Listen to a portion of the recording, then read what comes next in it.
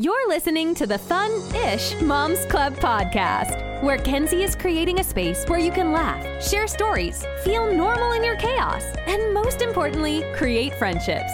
So go grab your coffee or wine and let's get started. Hey guys, this is Kenzie and I'm so freaking excited that you're here. I'm a boy mom to 3, and to set the scene real quick, I'm podcasting from my bedroom, 2/3 of my kids are asleep, and I'm giving it a 97% chance that this will get interrupted by someone saying, "Mom." We're just going to roll with it.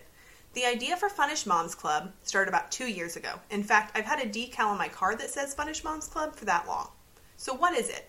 We are the fun moms, but no one's fun 100% of the time.